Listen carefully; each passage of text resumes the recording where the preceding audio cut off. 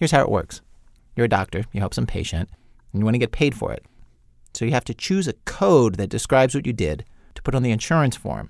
And it's an arcane language of its own with tens of thousands of codes. And just to make things more confusing, every insurance company interprets the codes differently. So even a simple procedure, the simplest procedure, giving somebody a shot, can become fantastically complex if you want to be reimbursed for it by insurance. Take the new swine flu vaccine. The American Academy of Family Physicians put out a guide for physicians on how to code this. Cigna uses a new G9141 code, but Aetna wants you to use codes that indicate the age of the patient. 90465 to 68 for kids, 90471 to 74 for adults. The vaccine itself is free, but United Healthcare wants you to say it cost 1 cent because its computers won't recognize a zero. And if you're giving somebody the swine flu shot at the same time as the regular flu shot, well, then you do a 90470 plus the other codes, though if you use the 90470, you shouldn't use any codes written since the 2010 codebook came out. Lost yet?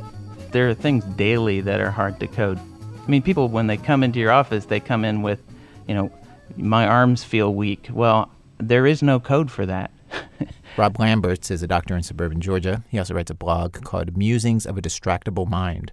I mean, when you think about it, we have 4 physicians in our practice and 2 mid-levels. And we have, I think, 4 full-time billing staff, to help us figure out this whole process. Mm-hmm. Well, that's a lot of percent of money of our practice that's going towards just making sure our billing is working well. And, I suppose it helps the recession to have this complexity because it hires more people to do coding. It's a growing part of the economy. Yeah, unfortunately. This is no joke. There are schools to teach you medical coding. There are conferences or seminars have titles like Keep Your 99214 and 99215 use on the up and up. The American Association of Professional Coders, and yes, there is such a thing, says there are now 200,000 medical coders in the United States. And the Bureau of Labor Statistics says these jobs are on the rise. They're going to rise 18% in a decade, quote, faster than the average for all occupations. Dr. Lamberts estimates that he and his partners spend 20 to 25% of their revenue on the billing department and on codes that don't go through. When they send in a wrong code, write 401 instead of 401.0, or leave out a modifier, or don't realize that they've changed the codes, the insurance company doesn't pay. He points out that you and I are paying for these armies of coders who work for doctors and hospitals on one side and insurance companies on the other. All this money spent that doesn't make anybody healthier. And, by the way, it doesn't go to doctors. What I'm being paid per visit has not really changed. If anything, it's dropped a little bit. Well, today on our program, we bring you the second of 2 hours that we're doing on healthcare in America. The first was last week. Today, we look at the crazy Rube Goldberg system that we have for insurance in this country, where there's a code for an injury involving spacecraft, E845, but not one for weak arms. We look at how our insurance system affects everything else in our healthcare system. From WBEZ Chicago, it's This American Life, distributed by Public Radio International. I'm Ira Glass. Our show today in 4 acts. We guarantee you the most entertaining hour you're ever going to hear on the insurance industry. Stay with us.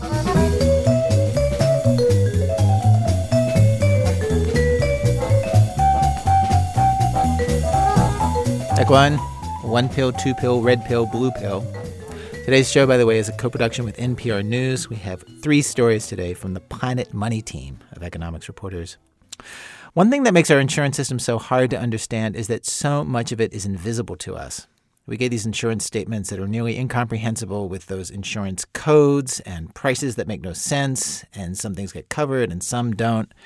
As President Obama has put it, if we knew more about our healthcare choices, we'd choose better. If there's a blue pill and a red pill, and the blue pill is half the price of the red pill and works just as well, why not pay half price? Thing is, the fight over red pills and blue pills is decades old. It's one of those things that our insurance companies are deeply involved in that we are barely aware of. Planet Money reporter Chana Jaffe-Walt tells more. Ted Sarah is in the middle of a war. It's been going on for many years and involves billions of dollars. A lot of us are in this war. And like Ted, we don't even know it. He stumbled onto the battlefield because he's got pimples. Pimples and a card. It is called the Solodin Patient Access Card. What's it look like? And it looks like a little credit card. It's white and blue. And the Solodin Patient Access Card is just the latest weapon in this war. It's an arms race, really. that's been escalating for decades. There have been moves and countermoves before. This war, it is a war over drug copayments.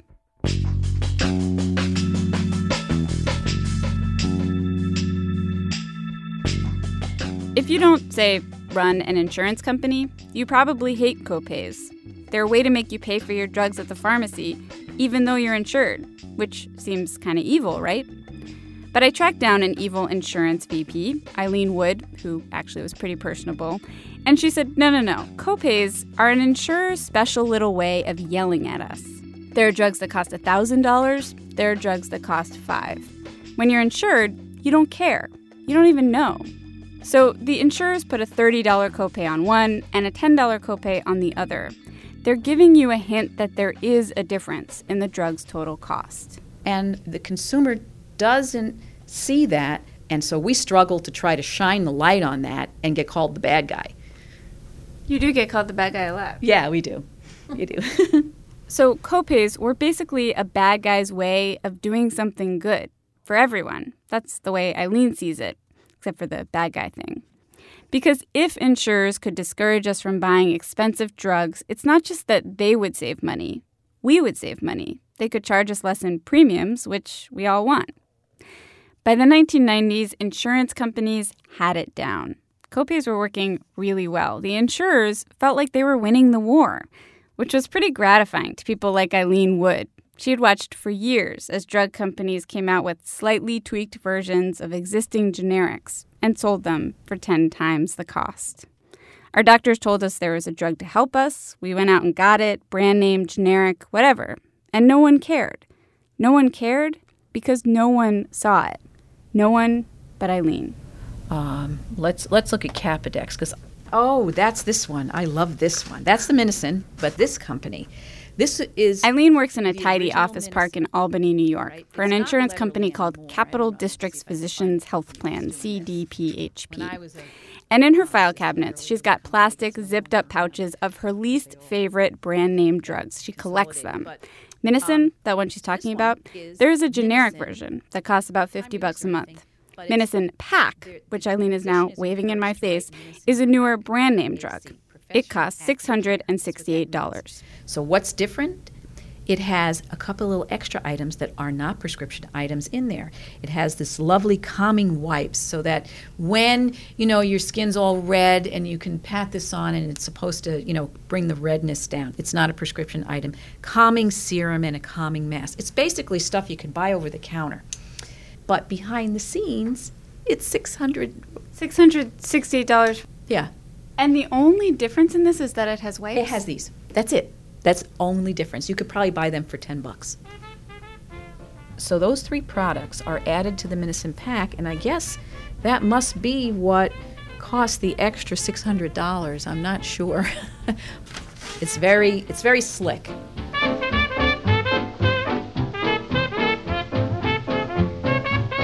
Eileen has dozens of stories like this that do seem ridiculous. An acne medication that comes with green tea swabs, kind of like a prescription for Viagra that comes with a Hustler magazine that costs an extra $500.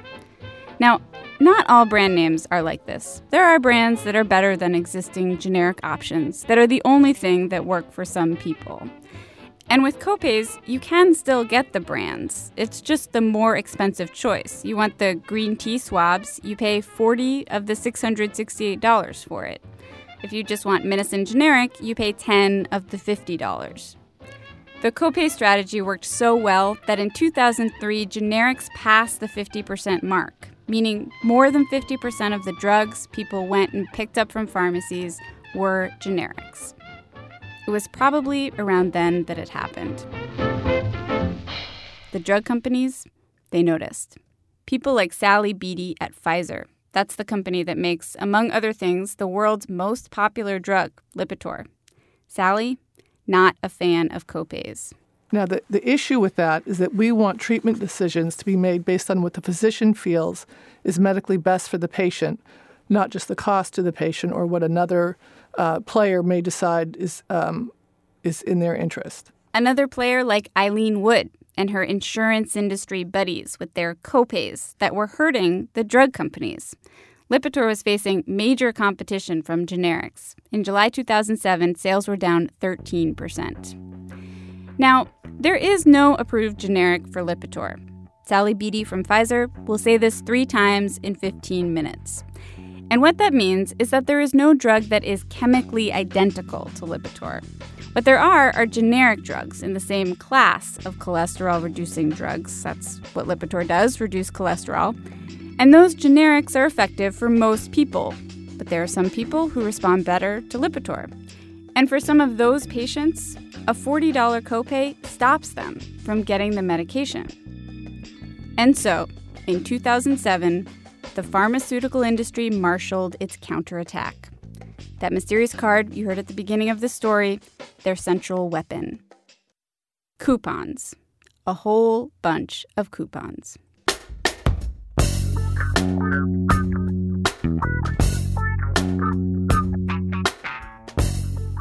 Okay, so I've always sort of had a little bit of acne. Enter Ted Sarah, the paralegal with the card and the pimples. Pimples that, just a few months ago, were in need of drugs. Yeah, it sort of comes and goes, and it generally, when I'm sort of going through more periods of stress, either at work or, just as a course of life, it sort of gets worse. Ted walked into the doctor's office. She poked at him with gloved hands and told him, okay, we're going to put you on a couple topical creams and some antibiotics, a drug called Solidyne. Ted was tentative, but he mentioned he'd been on a generic before, worked pretty well, called minocycline. And the doc said, yeah, that's great. Basically, that's the same as Solidyne, but Solidyne is time release. That means as opposed to minocycline, which you have to remember to take in the morning and in the evening, you only have to take Solidyne once a day. It didn't really, sound that big of a deal to me, but, it is, I guess, to anyone slightly easier to take 1 pill per day instead of 2, so I went with it. And I asked, in terms of the cost of it, just to, to pay the extra money to take it once a day, if that was going to, be a big difference, it wouldn't really be something I'd be interested in. And then she presented this card. You remember the card. It is called the Solidyne Patient Access Card. It's actually called Solidyne, not Solidyne. Who knows where they come up with these names. Point is, this is the moment that the drug maker's weapon makes its way into the hands of its oblivious soldier, Ted. Ted was going to get a deal. The doctor explained that this card, it's a coupon. Give it to the pharmacist and it should make your copay very affordable, which is exactly what happened.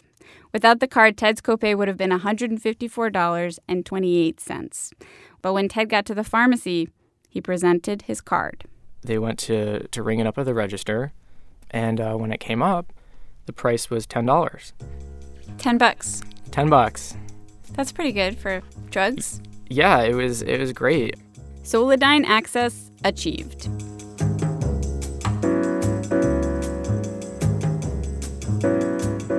Ted's insurance company was then charged $655 a month for Ted's once-a-day Solidyne. For reasons too complicated to go into here, they only paid $514.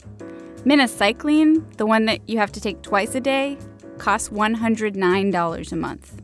Total, $514, $109. Ted never saw those numbers. So you think, okay, well, Ted used the coupon because he didn't really know any better. He thought he was getting a deal. Who wouldn't go for that, right? But the doctor, what was up with the doctor handing out these cards?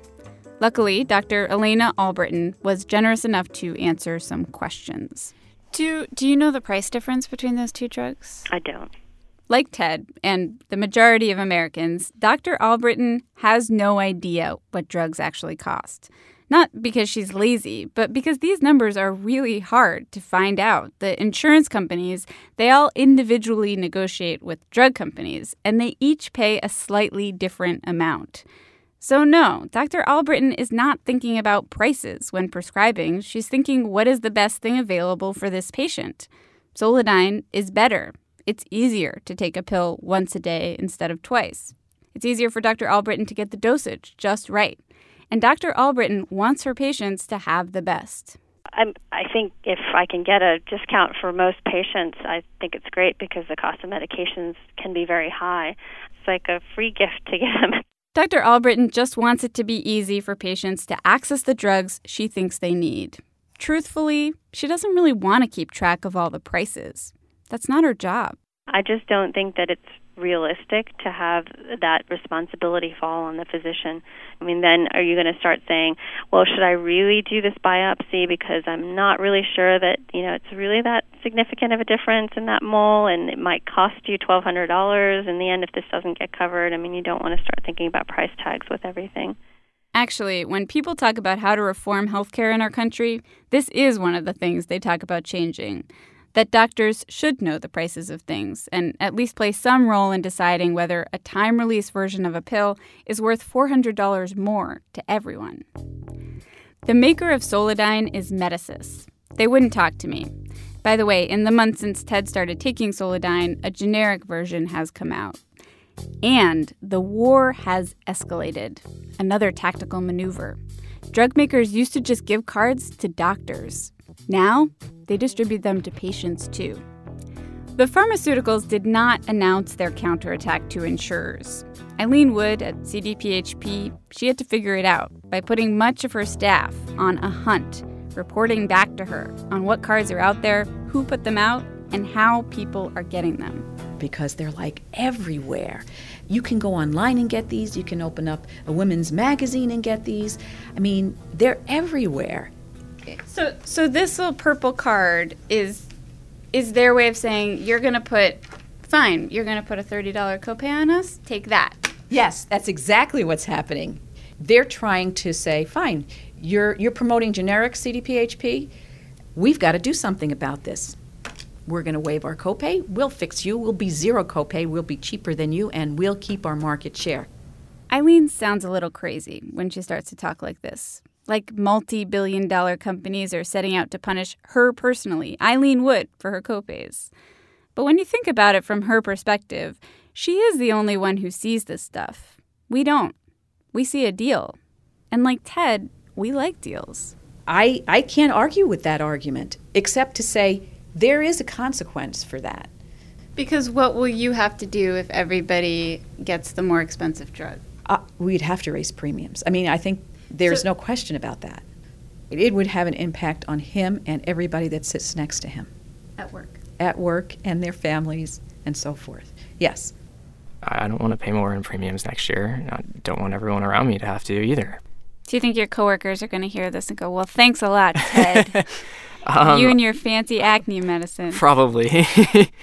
But, I was, there I was sitting in the dermatologist office, and I have no idea. Again, I had never heard of this medicine. I had no idea how much it costs. I know it's brand name, but I certainly never would have dreamed that it would cost $655, sticker price. Looking at this war laid out like this, it's a view of a healthcare system that is comprised of enormous insurance companies throwing their weight around, just as enormous drug companies striking back, and then all these idiots in the middle. Us. You, me, and our doctors. Pesky interlopers who don't even know the price of the pills we're buying. President Obama wants us to choose the blue pill and not the red pill because the blue is just as effective but half the price. But with these cards, which one is the blue one? We have no idea. Hannah Jaffe-Walt.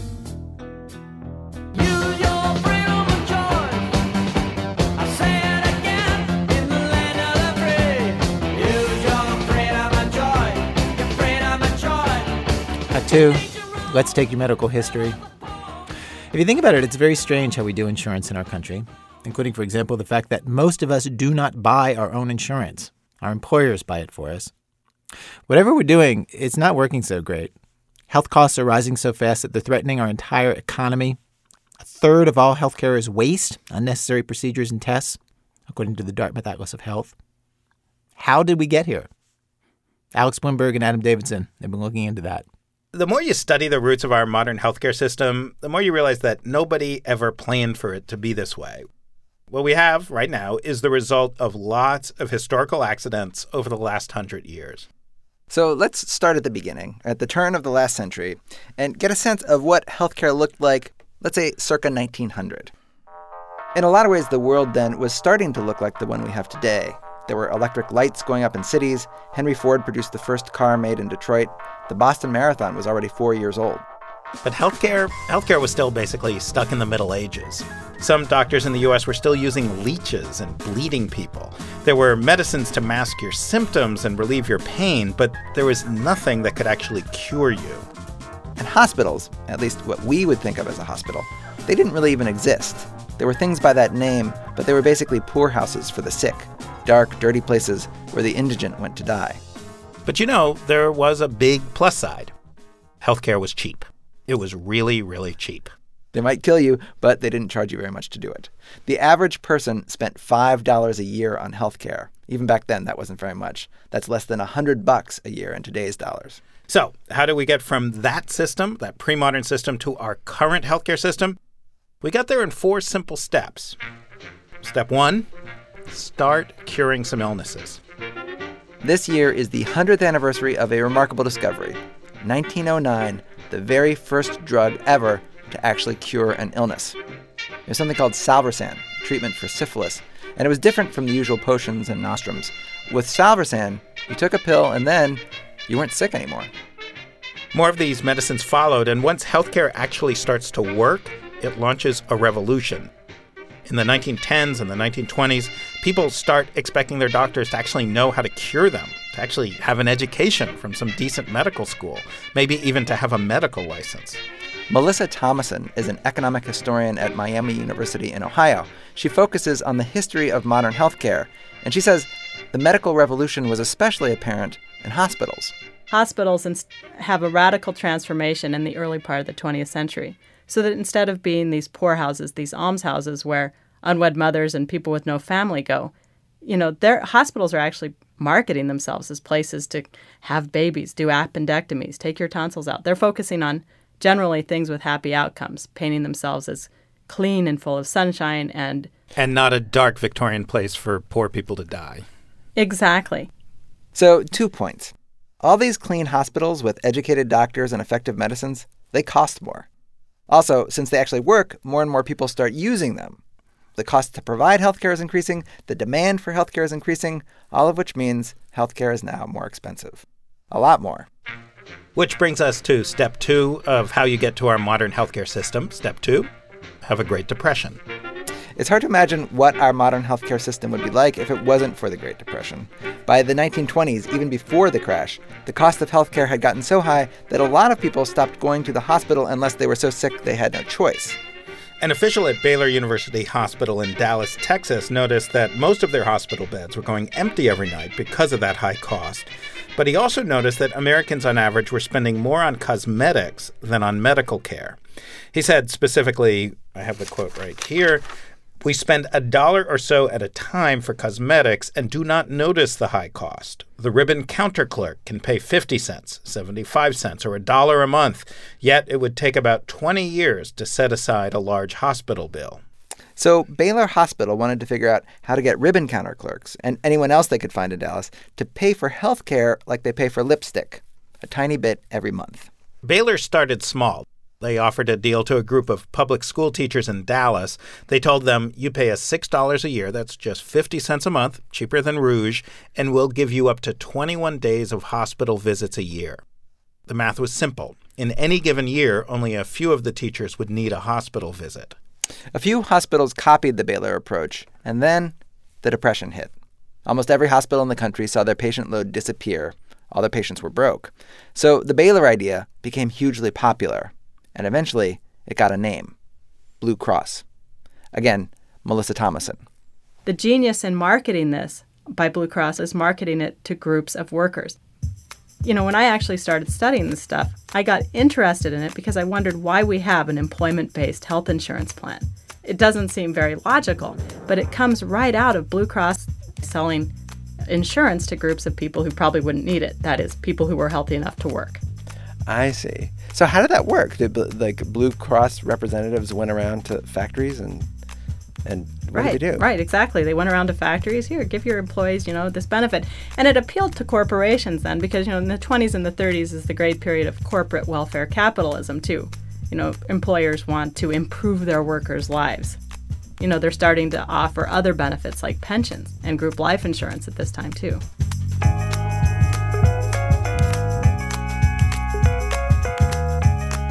The Baylor Plan, this Blue Cross plan, fulfilled two goals. It got people spending their money on healthcare, and it also got them to use healthcare more, to visit the hospital, to see it as a place where you'd go even if you weren't at death's door. By the middle of the Depression, there are Blue Cross programs in most states. So by the start of World War II, this employer-based health insurance is spreading. But still, only around 9% of Americans have it. It's still pretty obscure. It's nothing like our modern system. To get to our modern system, you need another step. Step 3, go to war. If the Great Depression inadvertently inspired employer-based health insurance, World War II accidentally spread the idea everywhere. Again, economic historian Melissa Thomason. The war economy is an entirely different ballgame. Think of government rationing on all levels. And so what they tell people is you legally cannot raise prices, you can't raise wages. At the same time, lots of people are joining the military and labor is scarce. So you can't find workers. Can you imagine in today's environment? You can't find workers who can work for you. You can't lure them by increasing wages. And at the same time, you need to produce enormous amounts of stuff for the war effort. Exactly. So what's a poor employer to do? They turn to fringe benefits. And they just started offering more and more generous health insurance plans and pensions and everything else, actually. So you would say, Rosie, come work at my riveting factory because I can offer you this boutique insurance package versus... Exactly. The war sets the stage for Step 4, the final step in the transformation to the healthcare system we have today. This step plays out over a number of years, and it starts, like all the other steps, almost completely by accident, in a bureaucrat's office at the Internal Revenue Service. Now, this bureaucrat is one of the key figures, it turns out, in our American health insurance saga, but his or her name has been lost to history. What we do know is in 1943, this bureaucrat, or possibly a panel of bureaucrats, we don't even know that, made a routine ruling, possibly in response to a question from an accountant at some company. The ruling was, at least in some cases, employers don't have to pay taxes on health insurance premiums for their workers. Now, this ruling, it was actually vaguely worded and pretty confusing, but the response was huge, because what it seemed to imply was you get a huge tax break for offering health insurance to your workers. Now, I want to jump in here and really focus on this because this is such a perfect case study in how we get a healthcare system that nobody ever planned for. Accountants notice that they can get their firms a tax break, so more and more employers get in on the deal. Soon, they start demanding the government set it into law. And in 1954, Congress does just that. They pass the updated Internal Revenue Code, which clearly and unambiguously states employers don't have to pay taxes on health insurance premiums. And if you don't think a tax law change can have a huge impact on healthcare, Melissa Thomason has some data for you, pal. Just look at how the number of people with employer-based health insurance changes over time. You start from 9% of the population in 1940 to 63% of the population in 1953. Wow. Everybody starts getting in on it. It just grows like gangbusters. And by the 1960s, roughly 70% of the population is covered by some kind of private, what the AMA would say, voluntary health insurance plan. So employer-based health insurance, which only started because Baylor University was able to sell to teachers in Texas and which spread because of government price controls and tax breaks, that became our system.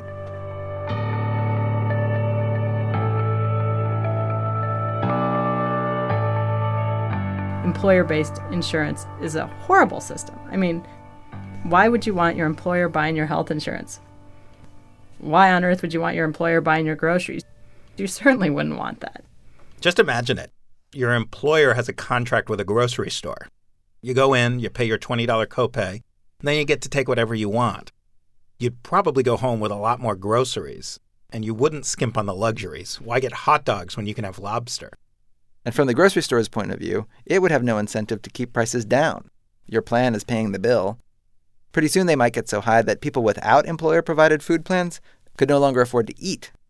They'd call Congress, demand universal food coverage. To economists like Thomason, that's exactly the system we have with health. We, the consumers, are totally separated from the cost of what we're consuming. We get tests and procedures we don't need because, well, why not? We're not paying for it a la carte. Our employer is paying for part of it. Our government is paying for part of it through those tax incentives. Melissa Thomason says that what we have combines the worst of the market and the worst of government. Markets are usually really good at controlling costs. When they work best, products come into existence like cell phones or stockings. They start expensive and then they get cheaper and better. But markets don't guarantee that everyone can afford the things they need. Government can be good at that, ensuring universal access. But when you're paying for everybody, it's hard to control costs. For Melissa Thomason, she says that either extreme, a competitive market system where consumers know what price they're paying, what they're getting, which would probably drive the price of healthcare down, or a government-run system, which would cover everyone, would be better than the accidental mixture that we have today. A really expensive system that doesn't cover us all. Alex Blumberg and Adam Davidson from the Planet Money team. Coming up, a journey to the very frontier of health insurance.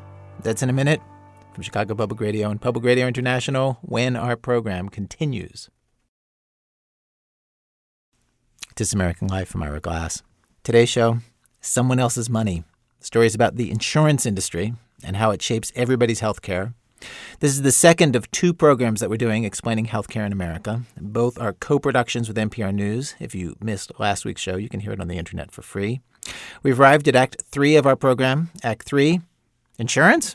Ruh-roh. We have a story for you now about the newest frontier for health insurance, a place where it's just starting out. There, you can hear it right there. There it is. Here's Dave Kestenbaum from the NPR Planet Money team. If you can't tell from all the beeps, this is an operating room. On the table, one of the millions of this country's uninsured. The patient lies motionless, connected by tubes and wires to various machines. The surgeon is about to make a cut just below the knee.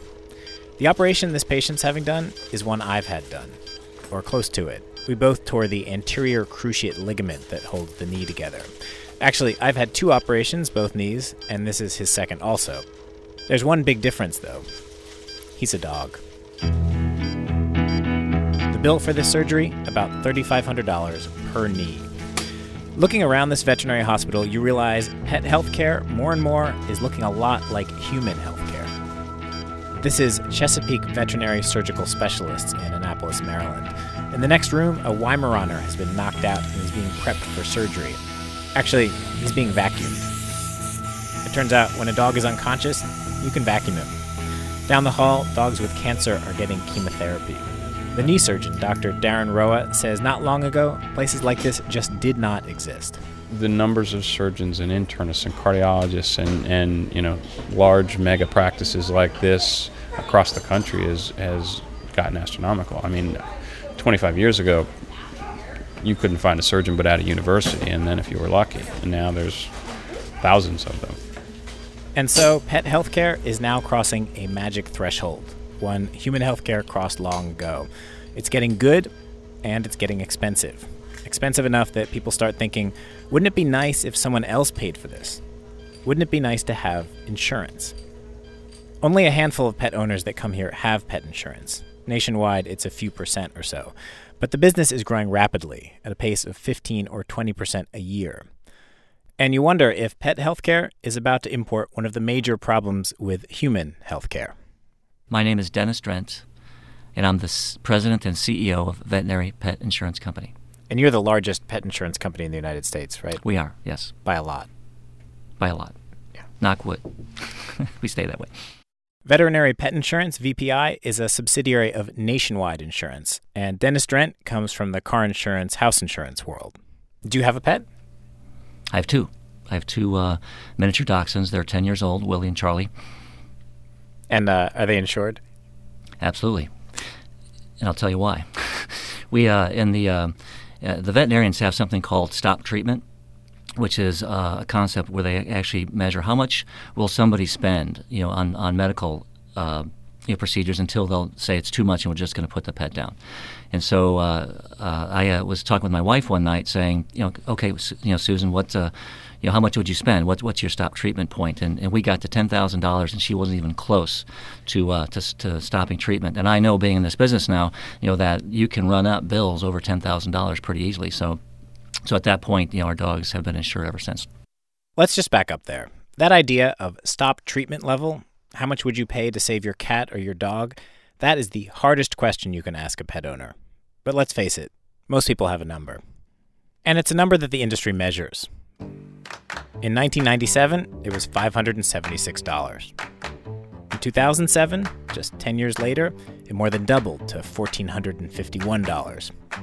Insurance for a dog per month is something like $35. Dennis Drent sees pet insurance as a win-win. Actually, a win-win-win. Pets' lives get saved, the insurance company makes a little money, and the vets also make more money. But that win-win-win in the human healthcare world, it creates big problems. Doctors feel free to order more tests, and patients don't care because they're not paying the bill. Everyone is so busy winning, the system wastes money. I found a report that was refreshingly blunt about the money that veterinarians can make from all this. It was put together by the National Commission on Veterinary Economic Affairs. It's hard to imagine the American Medical Association putting out something like this for doctors. The report says on page 4 that with pet insurance, clients, quote, likely will use your services even more often and opt for more advanced medical procedures. It points out that insurance can reduce, quote, price resistance on the part of the client. Quote, with cost concerns removed, clients become more engaged and more responsive. I read that part of the report to Dennis Drent, who said, yeah, that's right. Historically, veterinarians, haven't made as much money as, for example, doctors, and so we're trying to help them understand that through insurance they can make more money, and by making more money, they can afford better procedures, better equipment, and provide better care for the animals. So again, I keep getting back to this win-win all around. Ready for me to go? Big fat thank you from me and VPI for all you do for pets and their peeps every day. This is Susan Markham, who also works for VPI, the pet insurance company. I tagged along when she made her pitch to a veterinary hospital outside of Atlanta. The staff sat around listening politely, some in scrubs, eating barbecue that the pet insurance company had paid for. Now, in a lot of markets, you could just make the pitch, this will make you a lot of money, and that would work really well. But it turns out animal doctors, like people doctors, don't like thinking that money matters to them. Their job, after all, is supposed to be about something bigger, saving lives. And Susan Markham's pitch has nothing to do with profit. She has a much more powerful weapon: kittens. A particular kitten named Minnie. A young mother and her 8-year-old son brought Minnie in. He was crying. He'd stepped on Minnie's leg and it was fractured. And Dr. McCarthy said, good news, she'll go home with you tomorrow. You won't notice that anything has happened to her 6 months from now. She'll heal up and be just fine. But sadly, that young mother declined that treatment. Who can tell me why she might have done that? The story has a bad ending. The owner felt she couldn't afford to get Minnie's leg fixed, and overnight, she took Minnie to be euthanized. So Minnie's mom spent much more to have a very upset family and son and a dead kitten than she would have had she had pet insurance, and she would have had a well kitten. Veterinarians are animal people. And one thing they hate, possibly more than anything else, is having to kill an animal they can fix. Which, of course, is the upside to insurance. It saves lives. Veterinarians have been wary of pet insurance, though. They're afraid it will become more like human health care. In particular, they're afraid of 3 letters, HMO, managed care. They don't want an insurance company telling them how to practice medicine.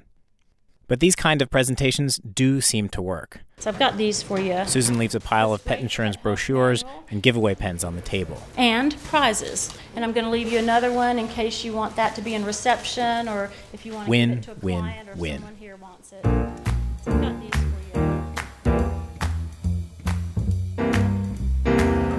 you. So if you're trying to decide how you feel about this whole thing, whether insurance is distorting pet health care, sending us into a world where lots of dogs will be getting $7,000 knee surgeries, or whether it's meeting a need, or both, I think it's time to meet someone who actually has pet insurance.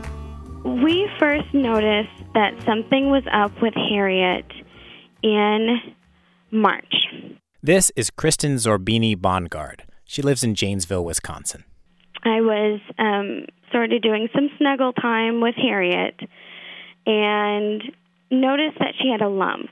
Before we go any further into the surgeries and the tests, I have to tell you that Harriet is a hedgehog with health insurance.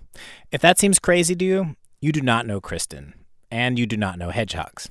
One of the many great things about hedgehogs, she says, is that they can roll up into little balls. It's adorable. It's a very wonderful thing to see. You know, when you turn them over on their backs, all of a sudden all you see is quills.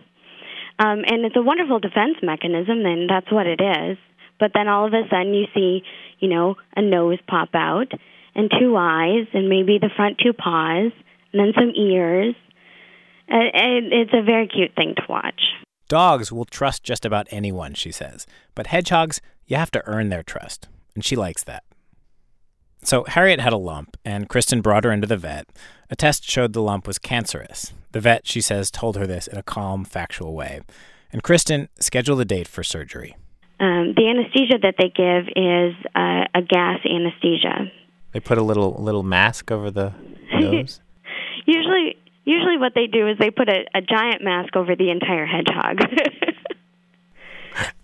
I see. Yeah, it's rather funny to watch. The lump came right out, but there were complications. It seems like she had a reaction to the sutures, and she has ripped open the sutures a couple times, had to be stapled shut, and we actually ended up going in and doing the full surgical suite to see if there was anything left in there that was bothering her. She did end up healing up, but continues to scrape at it infrequently. And so we've had to do some experimenting on her.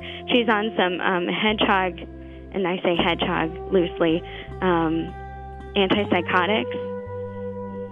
Meaning they weren't developed for hedgehogs. Oh, no. And as far as we know, we don't actually know that any other hedgehogs have ever been prescribed antipsychotics. So Harriet gets 0.06 milliliters of medicine twice a day, and she's back to her snuggly self. Yes, she is very snuggly. She's very snuggly.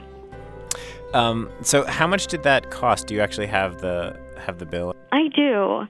In the beginning, the bills were relatively low. $374, $150, $366, and VPI paid, 70% of the first bill, 60% of the second bill, 43% of the third bill. VPI is the pet insurance. Yes. Health insurance for a hedgehog costs about $80 a year. And in the end, VPI put out $802 for Harriet's care. Kristen and her husband had to pay the rest, $1,911.20 of their own money. Kristen says she's not rich. She says things are actually kind of tough for her and her husband. She says, like a lot of people, they've been scaling back. And at the same time, she says having insurance did make her spend more on Harriet than she would have without insurance. On the other hand, it saved Harriet's life. I wish you had Harriet there. You could bring her up to the phone. Oh, yeah. I can mimic the noise she would make. Go ahead.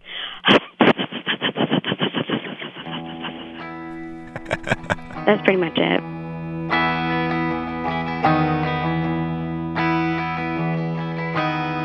I asked Kristen about the downside of insurance, that it can lead to all kinds of unnecessary tests and procedures, and she agreed that could be a problem for certain pets. That's an interesting argument. I can see how that could be, especially for dogs or cats. How come? Hey, we have this new vaccine. Why don't we try it on Rover? Hey, sure, why not? No skin off my back. It's covered by my insurance. But, I guess for me as a hedgehog owner, there's just not that much to do. Your Harriet is on antipsychotics. Yes. Yeah, she is. That's not covered by insurance, though. We pay for that out of pocket. I know, she's on antipsychotics. Oh, my gosh, I know. Can you tell she's less psychotic? How can you tell if a hedgehog is psychotic? Oh, my God.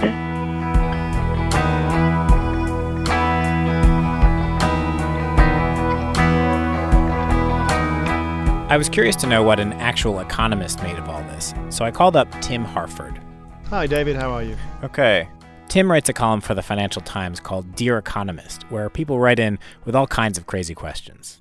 Okay, Dear Economist, I have a letter I wrote out here to you. Sure. Dear Economist, is health insurance for pets good or bad? That's it. That's the whole question. Like any good economist, I'm going to say yes and no. How's that? Harford was a little shocked by the whole hedgehog thing. He's not an animal lover. He says his parents' cats used to spray his books. But when I explained how pet insurance worked, he actually got excited. From an economic perspective, he says, we've set up a better system for our pets than we have for ourselves, one that could actually contain costs. He likes that owners have to pay part of, say, pet surgery, more than that $20 copay some of us have to cough up when we go to the doctor. He says that forces people who have insurance to think about how much things cost. He also likes that pet insurance is not bundled with our jobs. People can comparison shop, buy it on the open market, find the plan that gives them exactly what they need. You're making me very hopeful, actually, David. I now have a vision that people are going to see pet insurance. Maybe they'll see that there's a better way. Maybe pet insurance is going to be the beacon that inspires us to reform human healthcare insurance.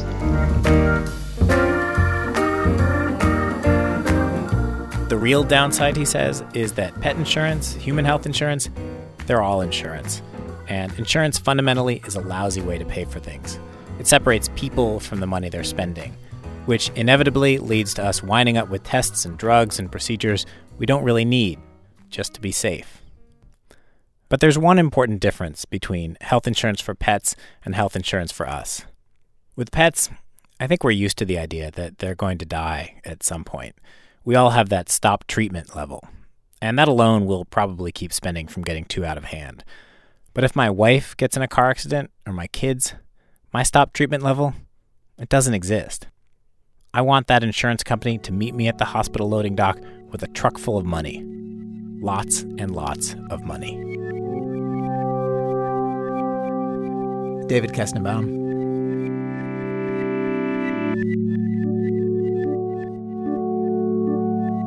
Act 4, Sorry, Johnny, it's only business.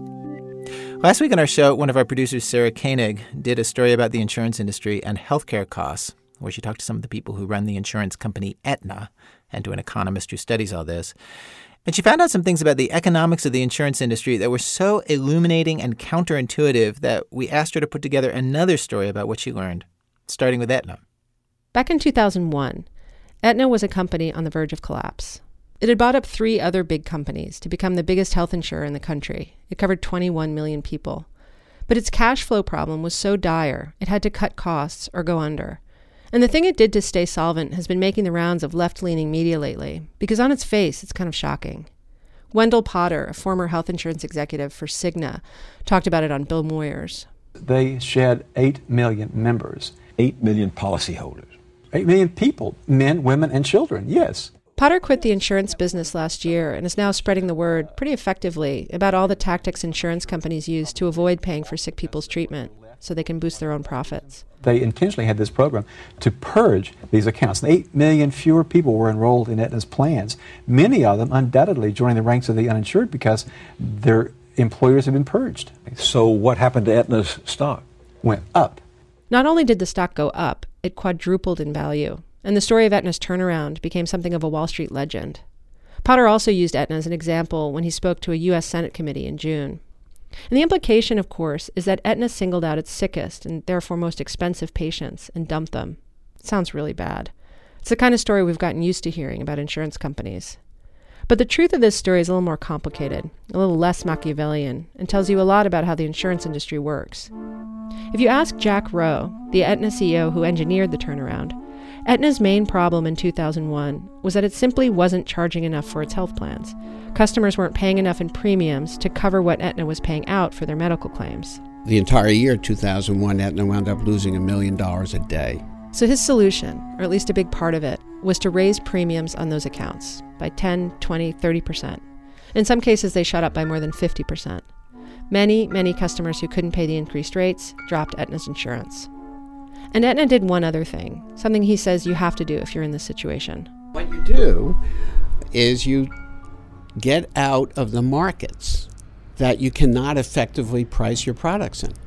And what were those markets for you guys? Well, the most important characteristic, what did they have in common, Jack? The answer is that they were in markets in which we did not have very significant presence, so that the contracts that we had with the doctors and the hospitals were not as favorable as that of our competitors. This is the heart of how Jack Rowe explains what happened back in 2001. Contrary to what his critics allege, Jack Rowe says Aetna did not drop customers because they were sick. It dropped them because they were expensive. You're assuming that the patients are more expensive because they're sick. And the fact is the patients were more expensive because we were paying the doctors and the hospitals more for the same services than our competitors were. So Aetna simply folded in places where it was, say, 4th or 5th in the market and couldn't hack it against the bigger guys. But taking a former CEO's word for all this didn't seem wise. So I ran Jack Rowe's explanation by Uwe Reinhardt, a healthcare economist at Princeton University. When he's talking about we didn't have good contracts with hospitals, does that ring true to you?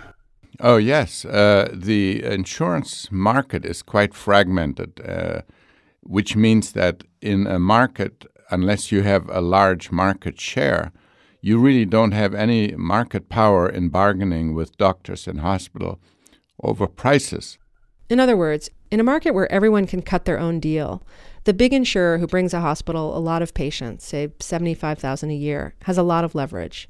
It can demand discounted rates from the hospital because the hospital can't survive without those 75,000 sick people. But to cover all its costs, the hospital's overhead, the hospital has to make up for that money it's not getting from the discounted guys. So it sticks higher prices to the littler insurers who have no leverage because the hospital can live without their, say, 600 patients. The little guy either has to eat the higher costs or pull out of that market. This is called the cost shift in the business. And that is what happens in spades in the private insurance industry. It is a constant game of shifting costs from one payer to the other. So that's one thing. The more competitors you have in this insurance industry, the weaker each will be in bargaining with doctors and hospitals. So in the health insurance world, more competition does not necessarily equal lower prices for consumers. This is one of the many things Reinhardt told me that blew my mind, that ran counter to everything I assumed about how the free market is supposed to work. Another thing he told me was that there was a period when insurers were able to successfully bargain hospital prices down. It was in the mid-90s when big insurance companies got a lot tougher about cutting costs and started ramming contracts down hospitals' throats, contracts hospitals found it hard to live by. So in response, hospitals and other healthcare providers beefed up. They consolidated, forming these huge healthcare systems that could effectively fight back against the large insurers. And the argument was always beautifully put. The consolidation was to have more coordinated patient care. This was all just bullshine. What they really wanted is to have a powerful bloc to negotiate with the insurer. Most health economists will tell you the hospital sector probably is too consolidated, too powerful. What that means is that big insurers are less and less able to resist rate hikes demanded by big providers. Plus, the very act of negotiating all these rates with all these different hospitals is expensive. Imagine now Aetna has a huge number of people who all year long go around bargaining over prices with each hospital and doctor. And out comes a pricing system that is simply laughable. Why should, for example, in California, if you look at WellPoint as an insurer, for an appendectomy, for some hospitals, they pay them maybe $1,500. In other hospitals, they pay $13,000. Explain to me where that could possibly make any sense at all. And that is why I just say the insurance industry is congenitally weak in bargaining with the supply side of the American health sector. And the result has been that we're spending twice as much per capita on healthcare than most countries, without, however, the commensurate benefits that go with that. Now, you pick your favorite theory. A, Americans are really dumb, or B, American suppliers are unbelievably clever.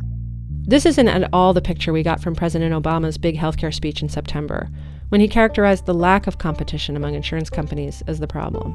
Without competition, the price of insurance goes up and quality goes down. And it makes it easier for insurance companies to treat their customers badly. That's the foundation for his argument for a public insurance option, that more competition will keep the big guys in check. An additional step we can take to keep insurance companies honest is by making a not-for-profit public option available in the insurance exchange. Has he got this picture right? I don't think he does. I wish I had a half hour with him to explain it to him. If you pit hundreds of little insurers against each other, what makes anyone think that each of them has enough market clout to bargain successfully with a hospital? So I don't think this public health plan, adding yet one more competitor, is going to bring costs down at all. No, I don't think many economists would actually buy that argument. Reinhardt says if the public health plan was able to get low rates, Medicare-style rates, from doctors and hospitals, one result could be that the hospitals would just shift their costs over to the private insurers, who would either absorb them or, in some cases, pass them on to customers in the form of higher premiums.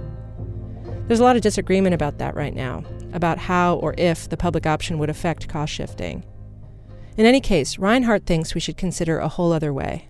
What the president at some point, maybe not now, he's busy, but at some point needs to talk about is the virtue of an all-payer system, like Maryland. Look to Maryland as where America ought to be. In Maryland, for the past 30-plus years, a state commission has set prices for all procedures at all hospitals. There's no cost shifting, so that every single person who ends up in the hospital, regardless of whether they've got private insurance, Medicare, Medicaid, or no insurance at all, gets the same price. Beth Samus is a deputy commissioner at the Maryland Insurance Administration. So the bill is just, you came in, you had an appendectomy, the price of the appendectomy is X amount, and that's the bill that goes out. Everyone is treated fairly. So, regardless of their market share, no insurance company gets a discount, and no insurance company gets screwed. I mean, we think that one of the strengths of our system is that they are not competing on hospital prices, and thus, in order to be able to differentiate themselves within the marketplace, they have to pay more attention to things that are within their own control, for care management, and how efficient they are in delivering the benefits. So wait, the crazy commies in Maryland think insurance companies should compete on quality, not quantity? But Maryland is just one state. If the whole country operated like Maryland, Aetna might not have had to drop 8 million customers back in 2001. Instead, for the former CEO Jack Rowe, it was the only solution that made practical sense, and that strategy was a big success. Things haven't been as heady since then. This past July, Aetna released its second quarter earnings, and the company's profits were down 28%. Aetna's chief executives assured Wall Street they'd right the ship in the next year by cracking down on excessive claims, and by turning to their old standby. Pretty much every company's standby, raising premiums. An analyst for Barclays estimates Aetna will lose 600,000 members in the next year to meet its profit goals. It's the same strategy they used in 2001. Aetna's options haven't changed because our healthcare system hasn't changed. Uwe Reinhardt, the healthcare economist, says we shouldn't blame insurance companies for how this business works. Insurance executives are not evil people. If you ever had a brew with Jack Rowe, you would find that. They're not evil people, but this is the game into which they are thrust. For them, given the thin margins they work on, this is all they can really do. In fact, I once wrote a paper bringing out the worst in an otherwise good people. It was a paper delivered to the insurance industry. And I said, you're all good guys, you go to church and synagogue, but you do some awfully mean things. And you do them because you're in a structure that makes you do these things. That story from Sarah Koenig.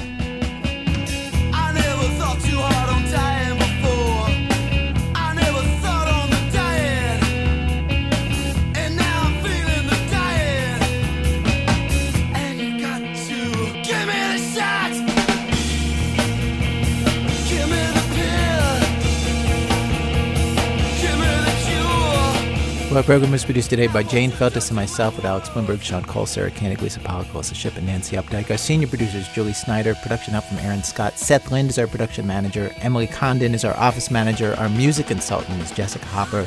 Special thanks today to the band Y, Dr. Roland Hirsch, Betsy Nicoletti, Karen Hurley, and Dr. Orlando Ruiz. Thanks to John Rockoff at the Wall Street Journal, who first wrote about those copay cards we heard about in the Hannah Jaffe-Waltz story, and who helped us with her story. Planet Money is a co-production of our program and NPR News. If you like the kind of stories you heard today, you can hear jargon-free explanations just like it about what's going on in the economy and in the healthcare system. You can hear them 3 times a week on their podcast, www.npr.org/money. This American Life is distributed by Public Radio International. WBEZ management oversight for our program by our boss, Mr. Tony Malatia. You know, when you roll him into a little ball, he makes the most adorable noise. Seriously, it sounds like this. So snuggly. I'm Ira Glass, back next week with a program that will not mention healthcare at all on This American Life.